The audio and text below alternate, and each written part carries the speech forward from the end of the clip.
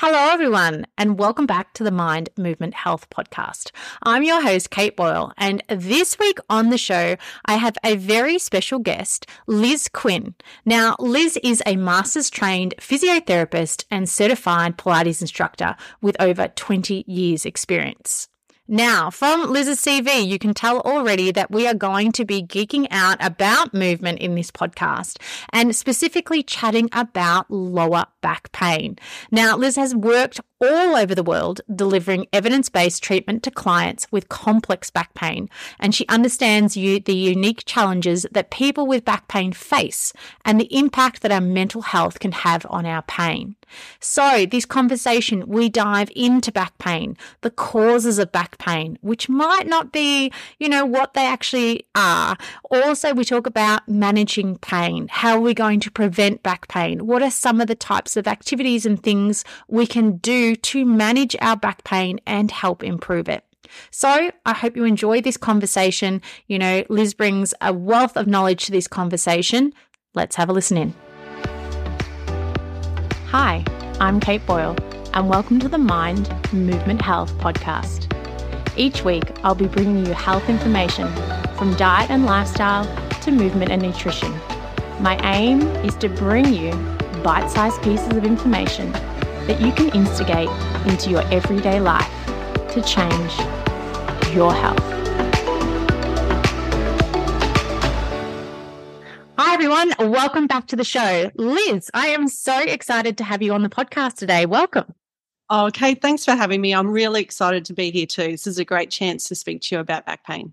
Well, it's lovely too, because I don't often have a lot of Aussies on the show, and it's nice to just have a time zone where we're on the same time zone and we're not having to do, weird hours and things. So it's a great start. Great. So can you share with listeners a little bit about your background and what you do and why we're going to be chatting about back pain today? So I'm a physio. I've been working in the physio field for over 20 years and specifically in back pain and a little bit in neck pain, but more back pain. And it's been a long journey because how we treat back pain now compared to how we treated it 20 years ago has changed so much. I remember when patients used to come in and see me when I just graduated, and I'd be using terms like, oh gosh, you've got a disc bulge. This is really bad.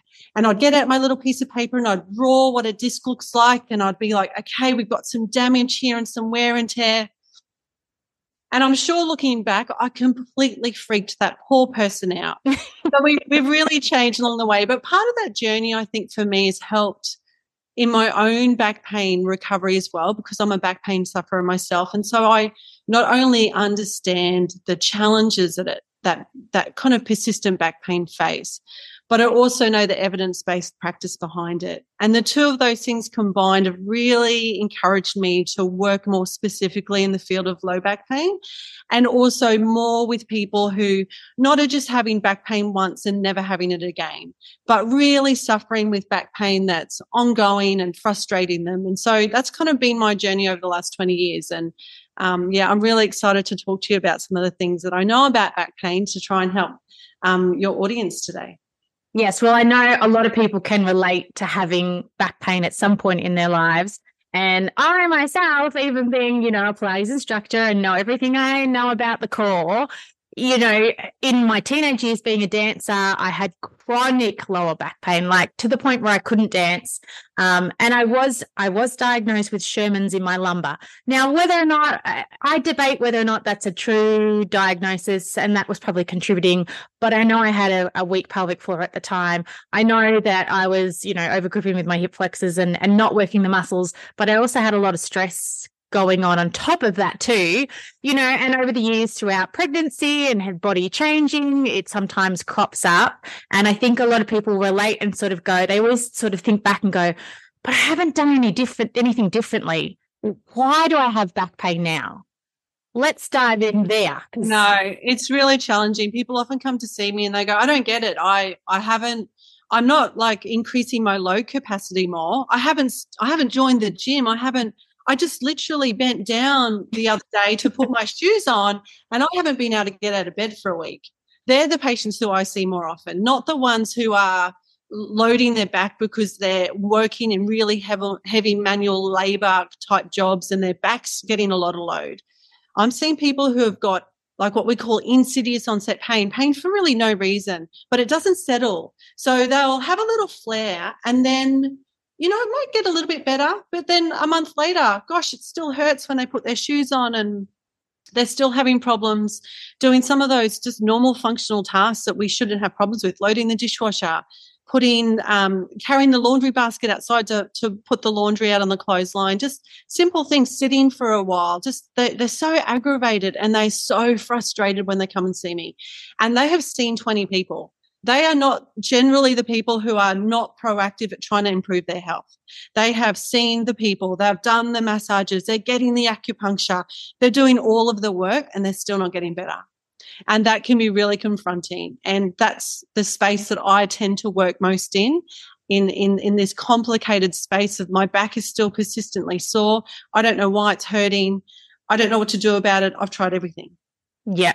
And I get a lot of those clients too, especially because some of the clients that I've been teaching for years, so it can flare up.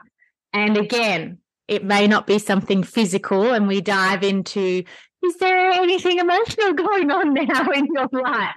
And then they're like, this has been happening. And I'm like, bingo, but I think that's an area of back pain that people just don't think about. They just think it's something, or I get a lot of people that come in and go, oh, my disc has flared up. Oh, my disc is moving. Oh, they use this terminology like things are floating around and changing position too, because I think back pain can be confusing. It is. Why don't we break it down a little bit and talk about primarily what the actual two main drivers of back pain are that people aren't aware of. The first one is hypersensitive tissues in your lower back. And when I'm talking about that, I'm not talking about a damaged spine, because the majority of people, 95% of people with low back pain, don't have damage in their spine. Disc changes are completely normal. They are age-related changes that we see in the spine. They are not evidence of damage. So what happens is we get hypersensitivity within the tissues, which means the pain receptors in our skin and around our joints become really aware, really on. And I often describe this to patients almost like fairy lights have turned on in our back, but they can't figure out how to switch off again. Or we've just stoked a little fire into our back and we just keep putting more logs onto it, but it's having a lot of trouble switching off. Not a lot of time would I ever describe a joint sprain, that's what I call them, joint sprains, as actual disc. Oh, gosh, your disc is really flared up at the moment. That's going to be caused by your disc prolapse, because it's actually not true. We don't know. And all of the recent evidence suggests that. So our first kind of, primary driver is hypersensitivity within the tissues of our lower back. Our second primary driver, which most people don't recognize, is our central nervous system. So the way our brain and our spinal cord is processing pain. So what's a really interesting point that I really want to really emphasize to your audience today is that your brain cannot tell the difference between feeling physical pain and feeling emotional pain. The centers of our brain that help to process our pain also process our emotions. So there's neural overlap in that area. And why that's relevant for back pain sufferers is that if you're going through a peak period of stress, anxiety, depression, fatigue, overwhelm, it's very likely that those emotional centers will also activate your pain centers, because they're the same thing. Your pain will shoot down this pathway that you already have leading to your hypersensitive tissues. And all of a sudden, those fairy lights will switch on even a little bit more. So even if we're completely void of tissue damage in our lower back, you can still have pain in your lower back because your emotional centers will be driving that pain through your brain. So those are the two primary main drivers. And I often will put a little circle, write down those drivers, and then you'll probably have 50 more micro drivers on the outside of that, which will be loading too much, sitting too much. They'll all be about kind of your actions and your activities around that, not doing enough, doing too much. And we often work on all of those outside drivers, but knowing your two primary drivers is the most important thing to do. And changing the narrative from being, I'm damaged, I've got disc injuries, to actually I'm just hypersensitive. And my back's actually going to be okay once I know how to reduce that sensitivity, can be really groundbreaking for a lot of people. Yeah, well, I definitely agree. When I'm working with clients, I often try to get them to change their language because a lot of them believe, they may have had an MRI 15 years ago where it showed that they had a disc bulge. And now every time they have back pain, they just link it straight back to that disc bulge. And I'm like, no. It's not necessarily that. Let's look at the bigger picture here. But people do get very fixated on that as well. Well, they think that's why that they think they're damaged. They think someone has told them, and we have to be so careful as professionals to watch the language we use with patients, because you could say a one-off sentence. I've had people come in and they've been told something 15 years ago, one-off line, like, gee, your back is so degenerative. Gosh, this is really bad. Someone told me the other day, gosh, she was 40 and the doctor who she was speaking to said something along the lines of, you've got a back of an 80-year-old on MRI. And she was devastated. Like, that was very hard for her to hear. So one, we have to really watch the language we use, but two, it's not true. Disc bulges are not sign of damage. So we have to just switch this narrative, and it will be so empowering for people with back pain to realize that actually they can recover and they will be okay. And to know their drivers as part of that, understanding what's actually driving it and how to look at those drivers and pick which exercises you do because of the driver is so crucial. So the $1 million question is then, how do we start to downregulate or try to reduce that hypersensitivity that we may have?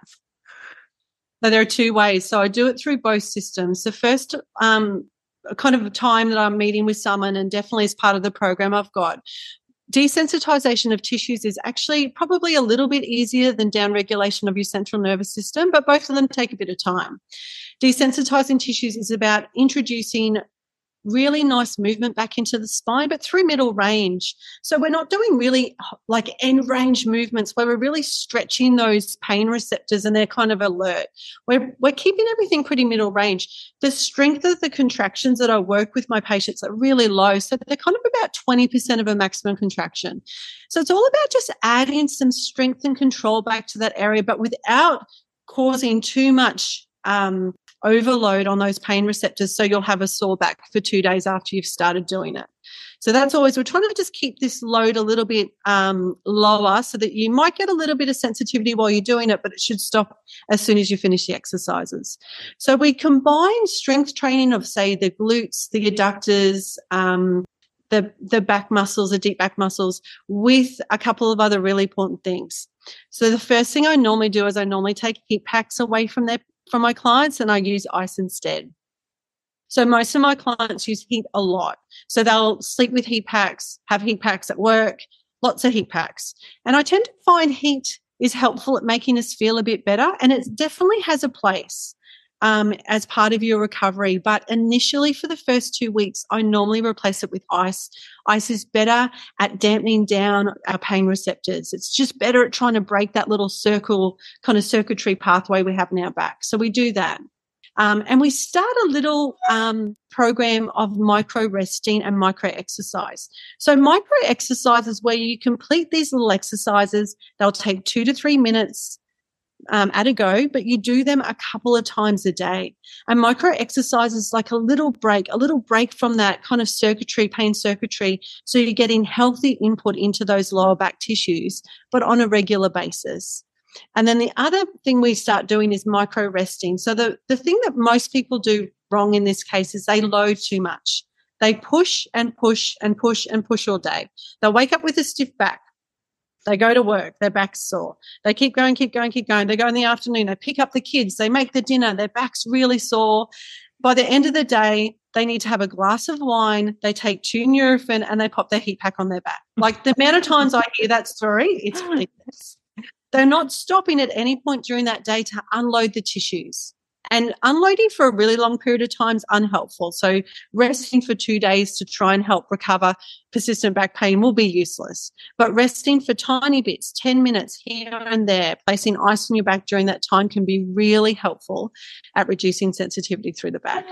But definitely that load progression, the way that we load our back, has such a vital role in helping to dampen this down, because everyone loads too quickly.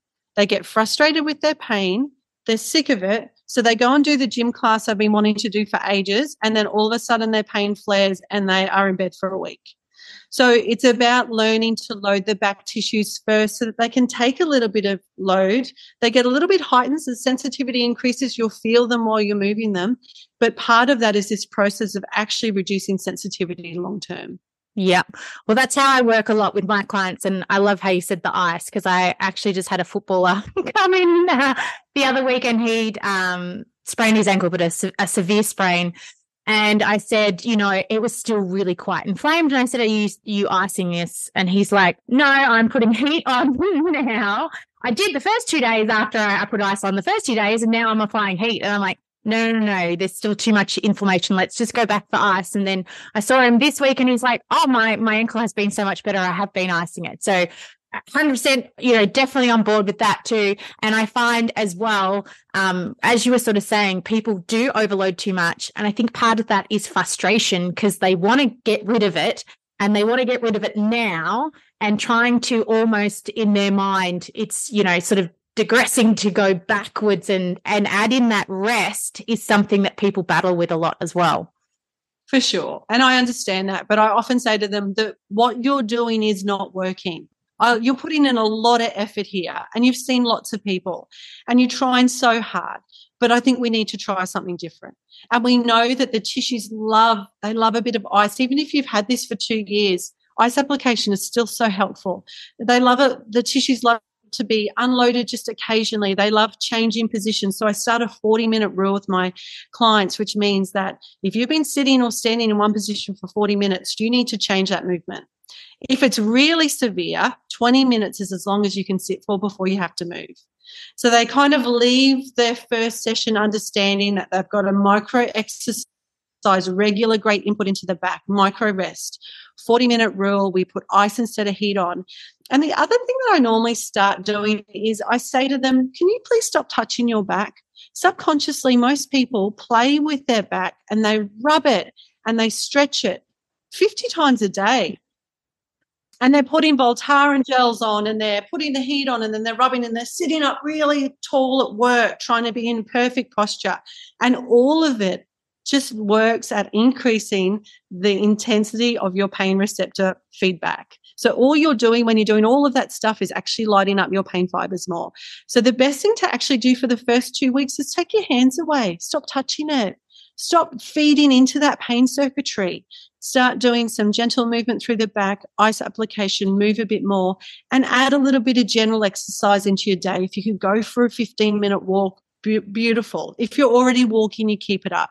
But that combination of gentle movement with a little bit of really specific muscle education, ice therapy, and kind of rephrasing some of these unhelpful thinking patterns are a great place to start in terms of desensitizing tissue.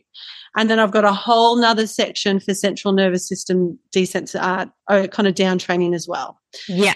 So, but that's just all of the tissue work. And then when you're ready, we can talk about the central nervous system too. Well, let's dive into the central nervous system. And I'd like to just ask you about breath first, and how do you highlight with your clients at all, and where that may play a part? So I normally bring breathing in the first session. It's really important. There's so much disconnect I see between our brain and our body when we've had pain for a while, because our sensitivity of our tissues is so elevated. And often also our emotional centers are really elevated. We don't want to even be in our body. Like, being in our body sometimes when we have pain is actually really traumatic. So we spend a lot of time just trying to not be in that space, not feeling our feelings. So part of the breath work that we do is actually just like a little micro exercise to try and introduce a way to dampen down that overactivity in your central nervous system, but in small ways. So the first exercise I normally give my clients is actually just a 3-breath pattern. So it's a deep breath in 3 times in a row, but it's done probably 4 times a day. And it's just a way to start to kind of allow this idea that breath work can actually help. Because when you start, you won't feel any different. You'll do it and you'll be like, I did 3 breaths. That didn't help me. I feel the same. My back's still bad. But this is just part of the process, is that we need to practice this because it's going to be so alien and foreign for your body to actually practice breath work. And then once you're getting better, we start doing longer breaths. So we'll be doing, say, 10 deep breaths in a row. And then as my clients progress and they're getting better at understanding the benefits of it, sometimes we might even do Wim Hof-like breathing where they'll do their 20 or 30 breaths, 1 minute breath hold, and we do that cycle 3 times. But this is just introducing a way that's an internal way to reduce anxiety that doesn't require us to control our external environment. Because that's all we really do when we feel anxious is we want everything around us to be well controlled to dampen down our internal feedback system. But we have to learn internal ways to do that. We can't just keep working at trying to make everything externally perfect so we feel good on the inside. So breath pattern is really important, and there's lots of different ways I do it. Sometimes we have our hands on our tummy and we're feeling the breath into our tummy. Sometimes I don't do that. Sometimes we're just making it easier, but it's got to be repeatable. Everything I teach is quick. It's easy to do. There is no excuses why you can't do it because it takes 30 seconds or a minute. It is so, my idea is that I want the daily habits that I teach you now to be something that you'll be doing in 20 years' time. And you'll be self-managing your back because you won't need me anymore because you know exactly what to do. So these micro habits is kind of part of it. So the breathing's the first thing we do. The second thing we do is we rephrase all of our unhelpful thinking patterns. These ideas that we're damaged, my back is stuffed, I'm so degenerative, oh my goodness, my arthritis, like all of that we rephrase to simply, I'm just hypersensitive. And I know what to do now. And just that flip of actually, I think I can recover. I think I can be okay is part of that. And we do a fair bit of just rephrasing some of those kind of unhelpful thinking patterns. We look at trying to stay connected to value-related work. And that's really crucial at part of just making us feel generally better. So staying connected to people who energize you, enjoying and doing things that you like to do rather than doing so many things for other people that you're forgetting to do some of those little micro things that make you feel so much better during the day. And that might be 5 minutes of meditation. We often include meditation as part of this, but we do it pretty gently because some people are a little bit reluctant to start meditation if they haven't tried it before. And especially if their mind's very overactive, sitting with our thinking patterns is pretty awful. So it's just about dipping our toe into some of these central nervous system down training activities and see which one resonates for you. Another thing that we often do is cold therapy. So I might be recommending that the clients have a 30-second to 60-second cold shower at the end of their normal shower. Bit nasty to recommend that now in the middle of winter, well, coming into winter, but all these things are just little tools that we start to practice that even though they're only a 1% habit, will exponentially increase to being an 80% outcome when we do them often enough. Yeah, well, that's what we talk about on here so much, that if you can just add in those little things, but consistently over time, that's when you're going to see the results. The one-off class or the one-off treatment isn't going to make the difference in the long run. No, it's not. And I think that's what's so good about understanding how important and how helpful those micro habits can be, because they do actually make a significant, substantial difference. But you've just got to practice them. And the more you practice them when you're well and your back's not too bad and you're not emotionally driven, the more effective they will be when you actually need them. A lot of my clients will often say to me, oh, I've been a bit bad with my exercises, but my back got really sore, so I got straight back into them. And I'm like, oh, that's good. Like, I'm really happy that you're doing that. But if you practice your central nervous system exercises, if you practice your desensitizing exercises for your back when you're feeling well, they will be 100% more effective when you're not doing well. And one of the things I want to add into that I often speak to clients about is that if you're really worried, if your back's really sensitized and you can't even go for a 10-minute walk, visualization strategies are so powerful at helping to improve our ability to load our back, but without actually having to do it. So I might recommend that a client who's really nervous about moving again does 5 minutes of visualization practice, and it's called priming your brain for movement. And it's basically where you visualize whatever it is that's really troubling you, it might be going for a walk outside. It might be that you want to go for a ride, but you can't. And you visualize every aspect of that exercise, the sun on your back, the sound around you, but you visualize your body feeling well. You visualize that it's a really pleasant and enjoyable experience for you. And those visualization practices can be so powerful at actually helping to desensitize your tissues without actually doing the task itself. There's this really interesting study that was done at the Cleveland Clinic Foundation, where they asked participants to visualize flexing, moving their little finger, but not move it. They just visualized it. So for 15 minutes a day, 5 days a week, for 12 weeks, they visualized flexing their finger. At the end of the study, they were 35% stronger in their little finger than they were before they started, and they hadn't done any muscle training. So using those visualization pathways with people who are finding loading strategies really hard because they're very sensitive can be really helpful too. Yeah, well, that's pretty amazing. I know they do a lot of the visualization techniques with athletes, especially if they're injured and they can't, get back into their training and they've got to have time off. But they use that a lot so that they don't lose as much of their strength, while they're off.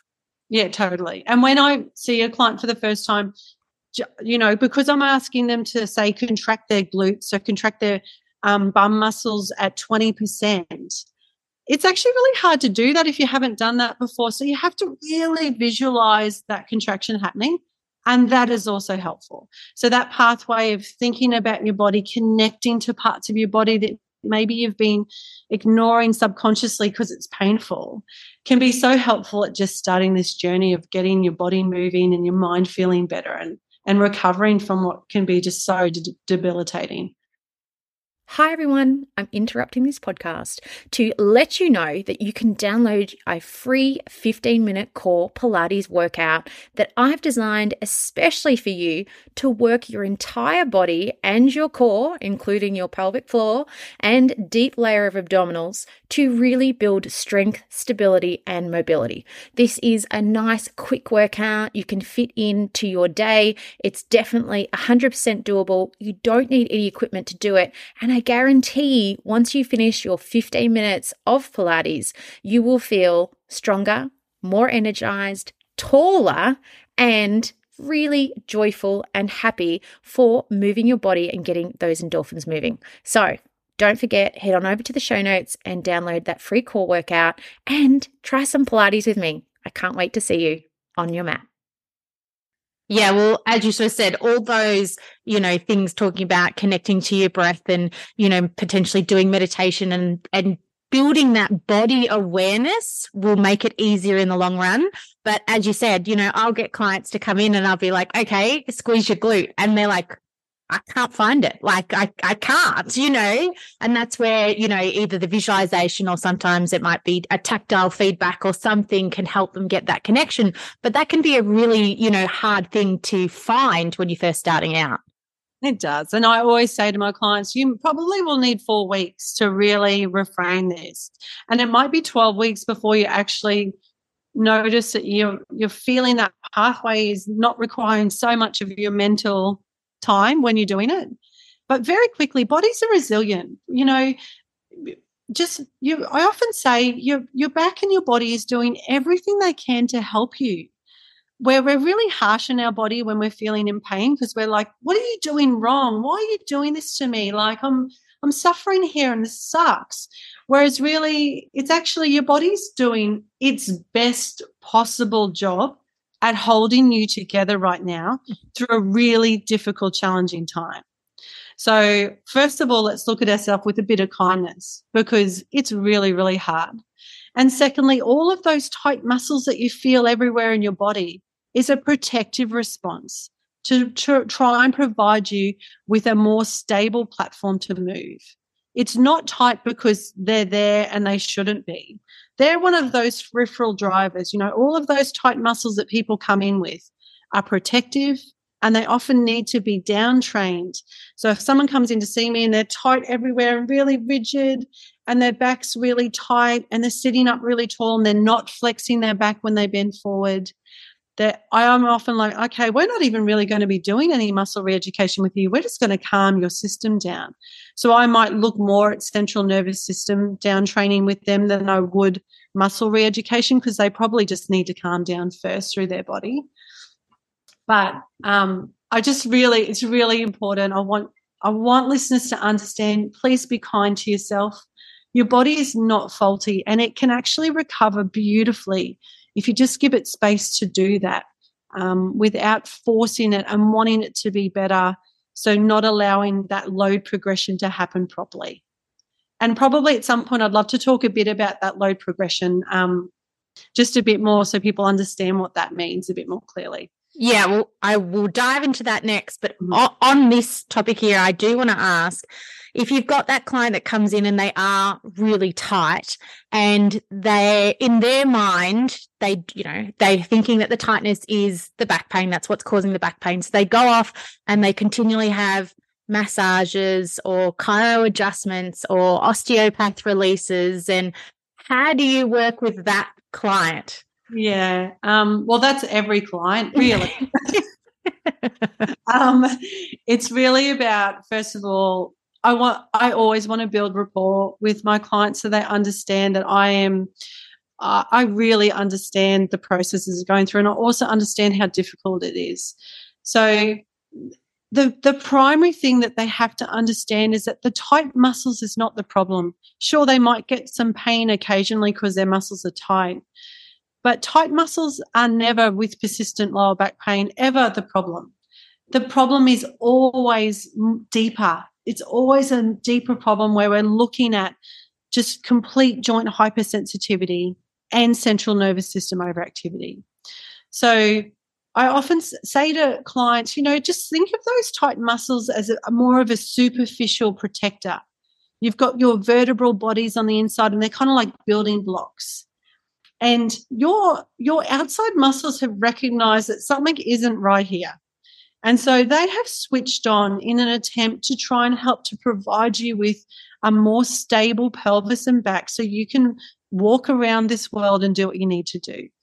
But if you spend all of your hours and your time stretching your glutes and your hamstrings, getting massage on your back, and your pain pathway is not changing, you haven't gone deep enough into understanding your drivers properly. You're looking really superficially at it. So often when I explain the processes behind that and they start doing the strengthening program and they start feeling better, that's great because we've got them on board. But often I try really hard to flick the idea that when I feel tight, to get relief, I should stretch. Because it's my belief when we feel tight and we've got persistent pain, we should strengthen. So the strengthening component, squeezing your glutes, getting a little adductor squeeze, doing some exercises that really gently activate muscles around the area will be so much more effective than being in a pattern of heat, stretch, massage, heat, stretch, massage. Yay! I have all my clients listening into this. That's good. All right, so let's segue back to progressive load then. Okay. So where we go wrong when we're loading is that we don't realize that we're actually really weak. And I'm sure so many people can understand this. They stop bending, but they don't realize they are. So if there's something on the floor, they might just pick it up with a straight back. They go down onto their knees, pick it up. Or if they're loading the dishwasher, they put their weight onto one hand and they're loading the dishwasher, but they're not actually bending their back. And then they're lifting the washing basket, but they're bracing really strongly. Everything's on. And progressively what happens when we're trying to adapt our lifestyle to reducing how much load is in our back, because when we load it hurts. Of course it hurts because our body's weak and it's sensitized, is that you'll keep getting weaker. The less you flex your spine, the weaker you will get. And then, of course, if you want to go and do something that involves flexion like gardening, well, you're going to be in bed for a week because your back's so sore. So understanding that you've actually got to start flexing your spine, but it's just got to be done safely. So we do tiny little practices where perhaps I might say let's practice this week flexing when you unpack the dishwasher in the morning.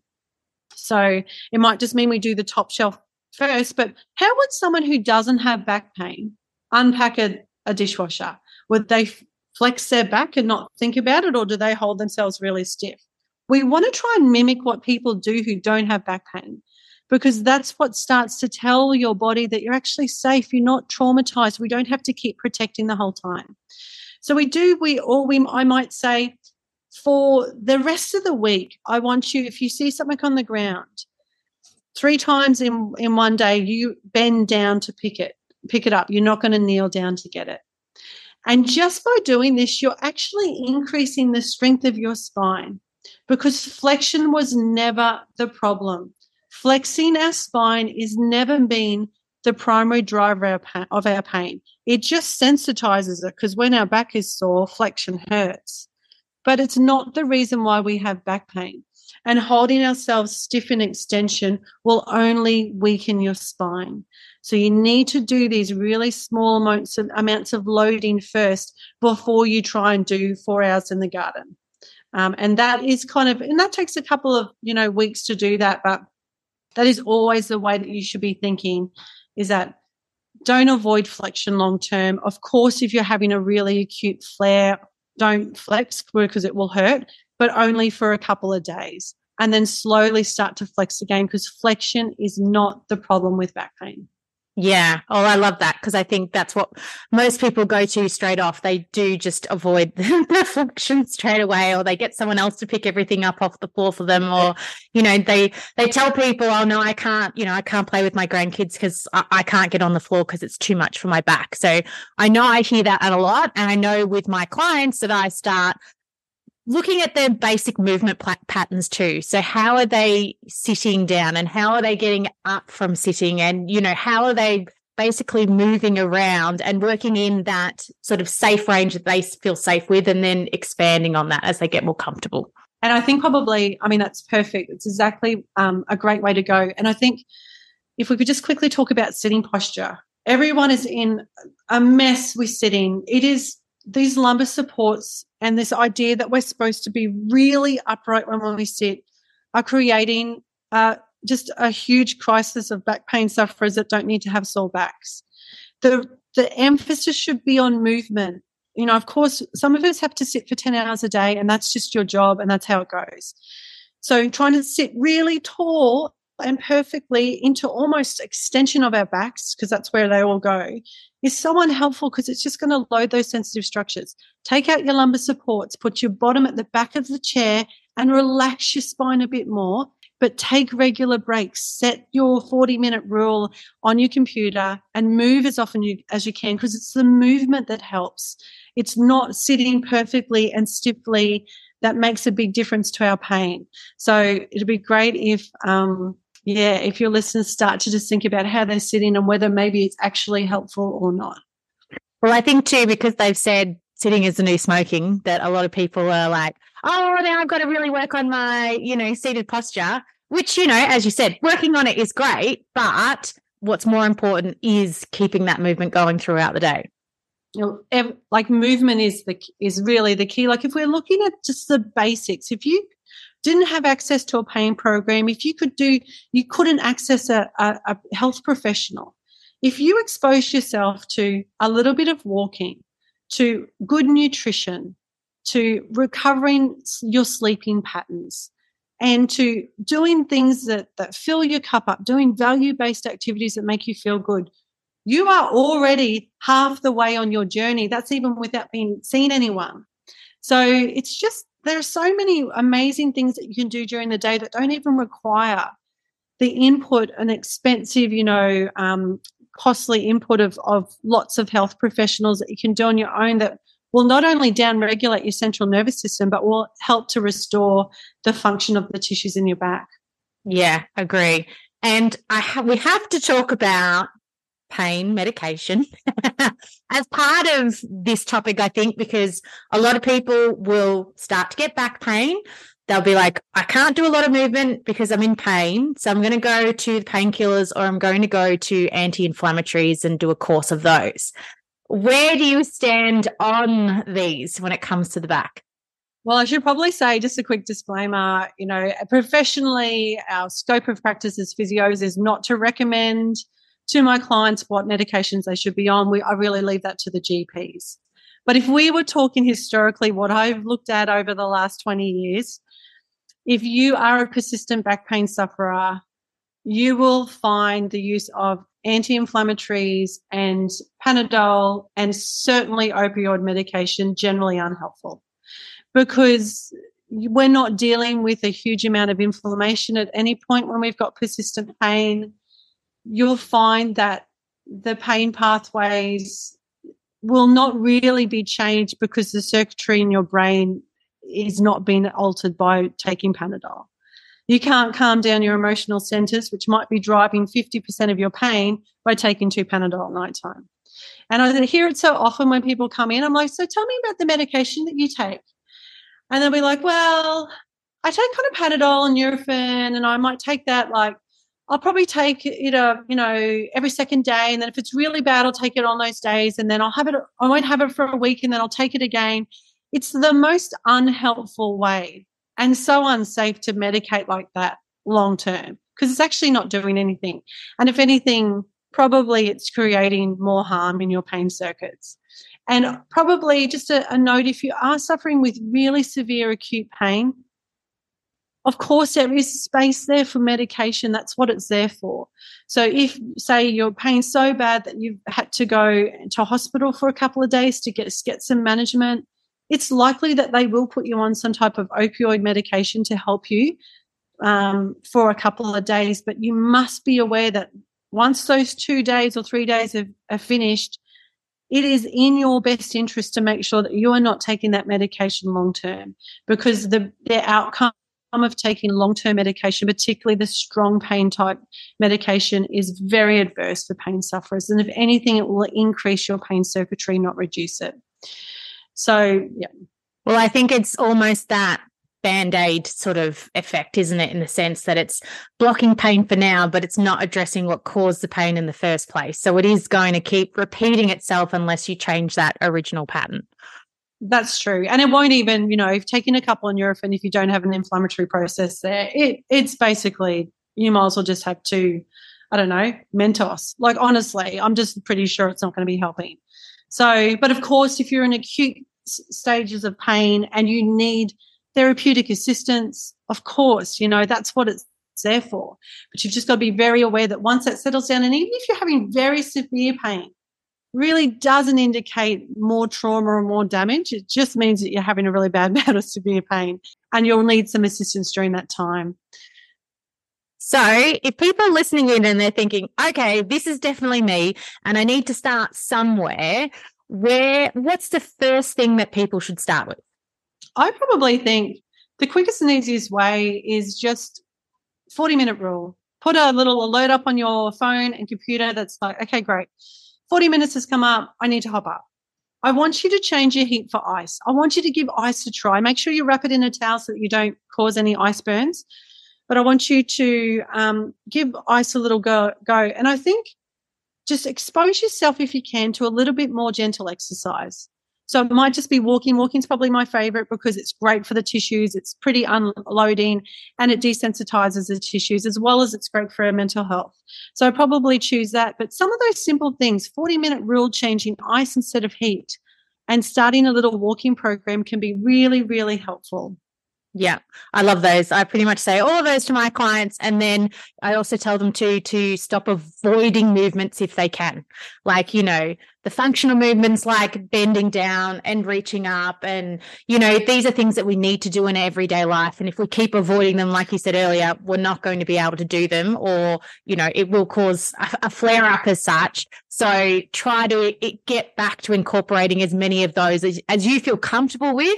And then we work on the other movements that they might not be comfortable with, and then start to gradually build it in. It's perfect. Like, load progression is the primary thing people do wrong. And it's why everyone comes unstuck.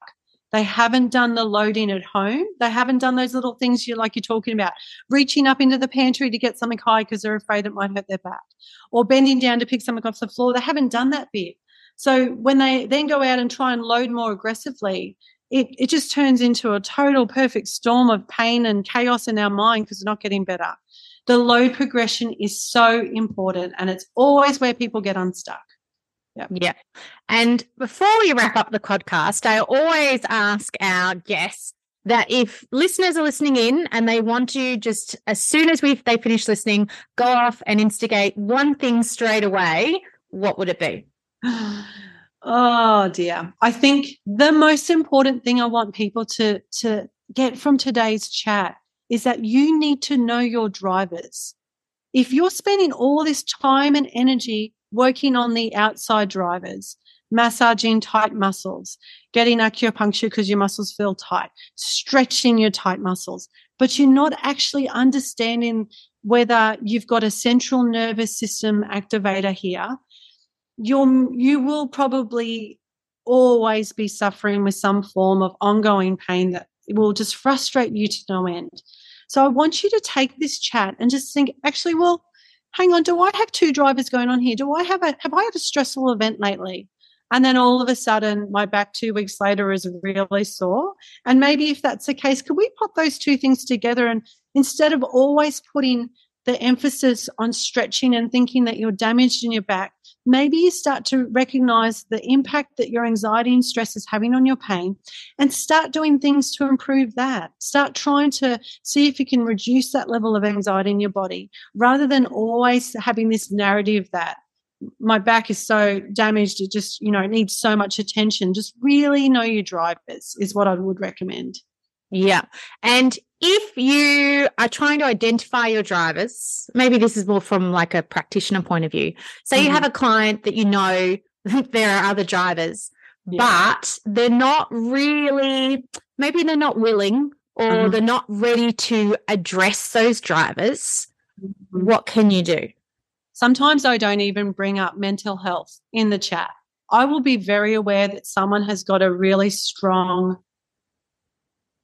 a kind of overactive system that's probably driven through anxiety, but I can read in that moment that is not the time to say it, because probably someone along the time has told them this pain's in your head, and that has been so hurtful for them because it almost makes like it's imagined. So I will just pick and choose where I start. And for some people, I might just start totally just with muscle re-ed, and we do some gentle strengthening. We look at about just doing a little bit more walking. But then others might come in and they hate exercise.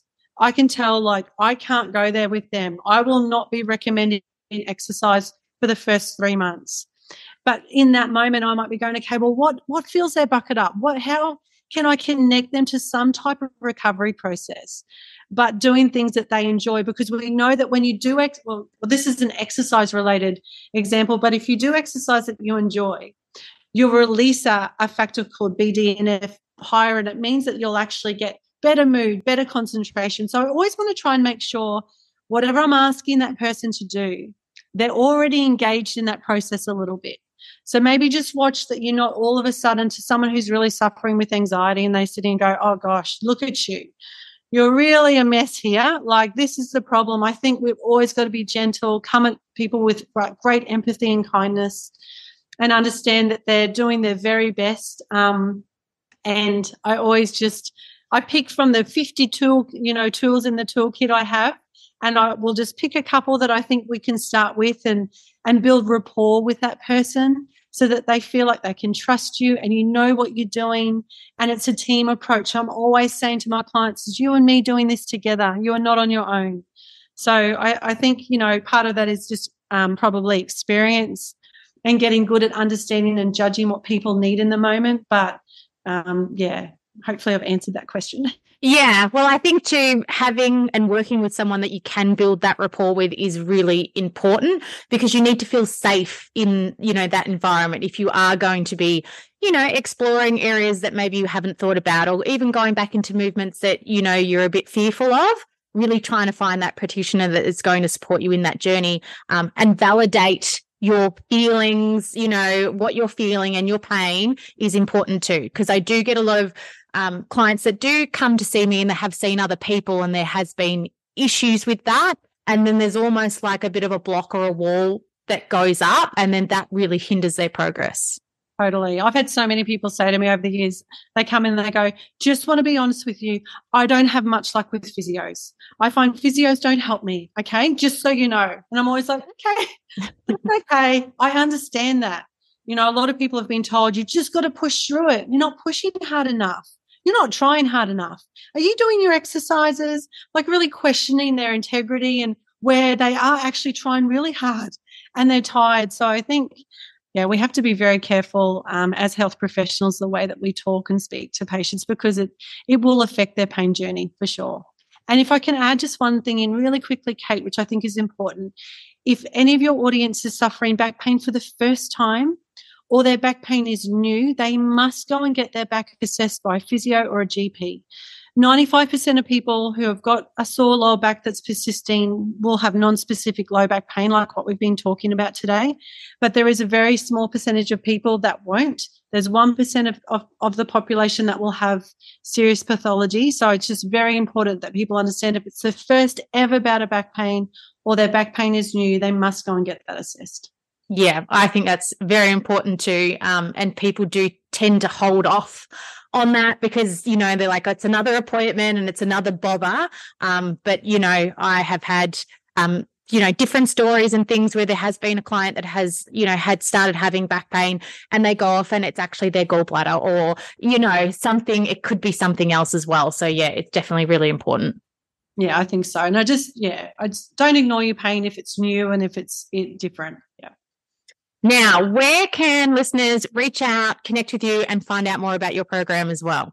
So if they want to, if this conversation has resonated with them today, if they want to head to remedyrehab.com.au, they can find my back pain program. I have a 10-week totally online back pain program where people can go through this process, the kind of central nervous system and the desensitizing of the tissues, plus so much more, all from the comfort of their home, which is really great. Otherwise, they can find me on Instagram as well at _remedy_rehab_. Amazing. Well, thank you so much for coming on the show today. Liz, I know this conversation is going to help so many people out there. But yes, it's been a great conversation and thanks for coming on the podcast. Thanks so much for having me, Kate. That's great. Thanks for listening into the podcast. Please hit subscribe to be updated for each time we release a new podcast.